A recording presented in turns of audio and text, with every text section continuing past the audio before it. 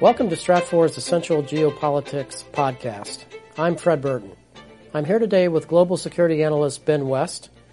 Ben, we're going to talk about the novel coronavirus. This thing appears to be moving very quickly. That's right. It is. It's moving very quickly. It's the number of people who are affected by it are increasing at an exponential rate every day, and we anticipate that spread and that increase in number of people affected to increase over at least the next 2 weeks. I know you've been tracking this on a day-to-day basis, hour by hour, really. And how far has this spread? So right now it's infecting every province in China, as well as 16 countries outside of China.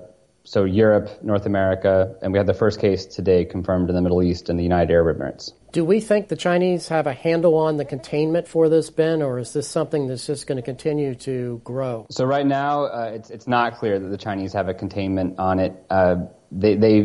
Some of the measures they put in place last week, restricting movement within Wuhan and outside of Hubei Province, will take at least 2 weeks to really see the impact because of this incubation period. So we're looking at really mid-February before we can do a good assessment on how well the Chinese have been able to contain it.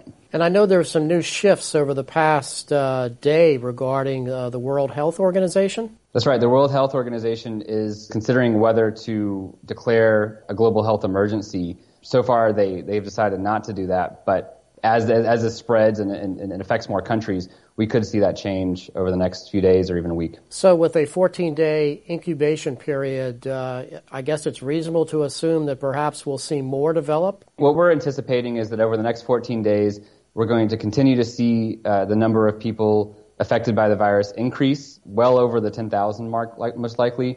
And another really important indicator we're looking for is the death rate. Right now, that's staying pretty stable between 2 and 3%. We're watching to see if that increases, to see if this virus becomes more deadly. And how does this track between SARS and MERS that we've seen come out of China in the past? There's some good news and bad news there. The good news is that this novel coronavirus is much less lethal, at least as of now. There's about a 3% death rate versus SARS, which was 10%. MERS was more like 35%. The bad news is that it's spreading much faster than either SARS or MERS, and so more people are being impacted more quickly before authorities can really get a handle and figure out what's going on. Ben, what has been the business impact, and what can we forecast from that? Business impact has been pretty high so far, even in the early days. We're seeing a lot of companies restrict travel to China or implement measures like work-at-home policies in order to reduce the spread. We're seeing airlines canceling, suspending, restricting flights in and out of China. And I think one thing we want to watch for is the spread of this virus. Right now, Hubei Province is bearing the brunt. Over half the cases are in Hubei Province. If we were to see outbreaks where we saw thousands of cases in big export commercial centers like Guangzhou or Shanghai or Hong Kong, that's going to have an even bigger economic impact on China and the rest of the world. And we've been receiving a fair number of requests from our clients concerning proper advice and so forth as to whether or not employees should travel. So I know it's something that we're watching literally on an hour-by-hour basis. That's right. And at this point, especially with the airlines starting to pull services, it looks like getting in and out of China, and especially through China, is going to be exceedingly difficult over the next few weeks.